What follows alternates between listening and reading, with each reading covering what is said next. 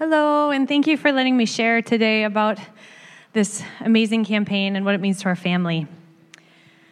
So every Sunday, the Sherman Strand family pull our van up to the front sidewalk of Resurrection and push the button to let the ramp out of our van.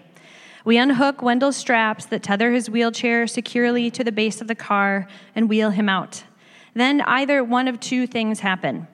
Either Dave Berge or Dave Campbell or Matt Anderson or Eric Nordenson or Nate Swanson or Eric Jurdy or one of many others whose names I'm not recalling right now are ready to grab Wendell's wheelchair, to share the load with John, to grip one side of Wendell's chair and hike him up the 10 steps just to get him to the sanctuary, and then up another 20 steps to get him up to Sunday school to enjoy the rest of the time with the children his age. Or if someone isn't standing outside, because we have done our classic routine of arriving 15 minutes late, someone like Pam Goggin or Mai Larson are there to run into the church and grab somebody to help.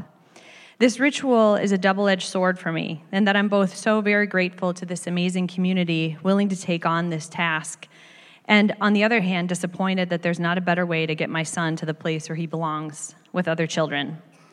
Resurrection Church has been an anchor in our spiritual lives for 11 years now, and for that I'm deeply thankful.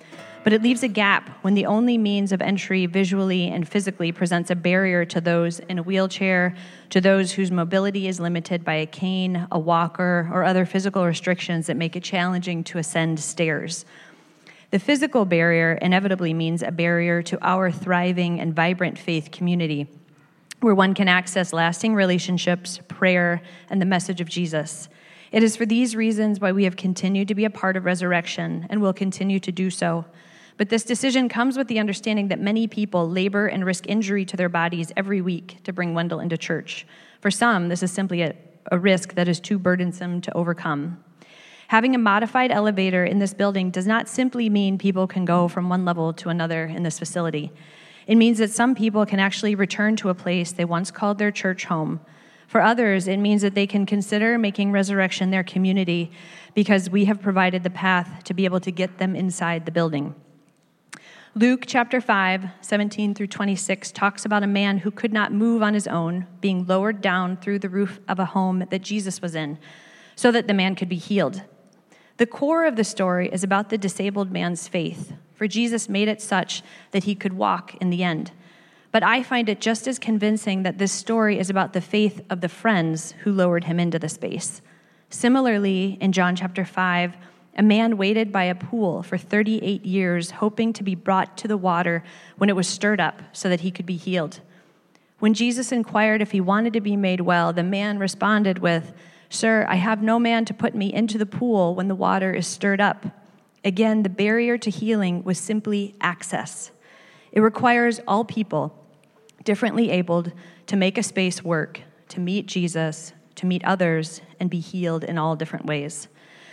I, like many, have held my breath during the unveiling of this campaign, thinking, are we really doing this?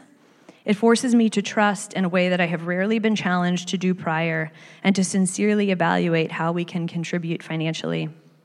The Elevate campaign goes beyond the elevator, the handicapped accessible bathroom, the renovation of the downstairs area so that many remarkable organizations can carry out God's work, such as helping single mothers, people struggling with addiction, and those without access to healthy food.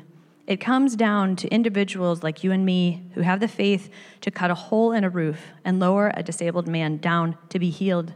It's trusting that the means to access for all will be provided. I hope you will join me in lowering the rope.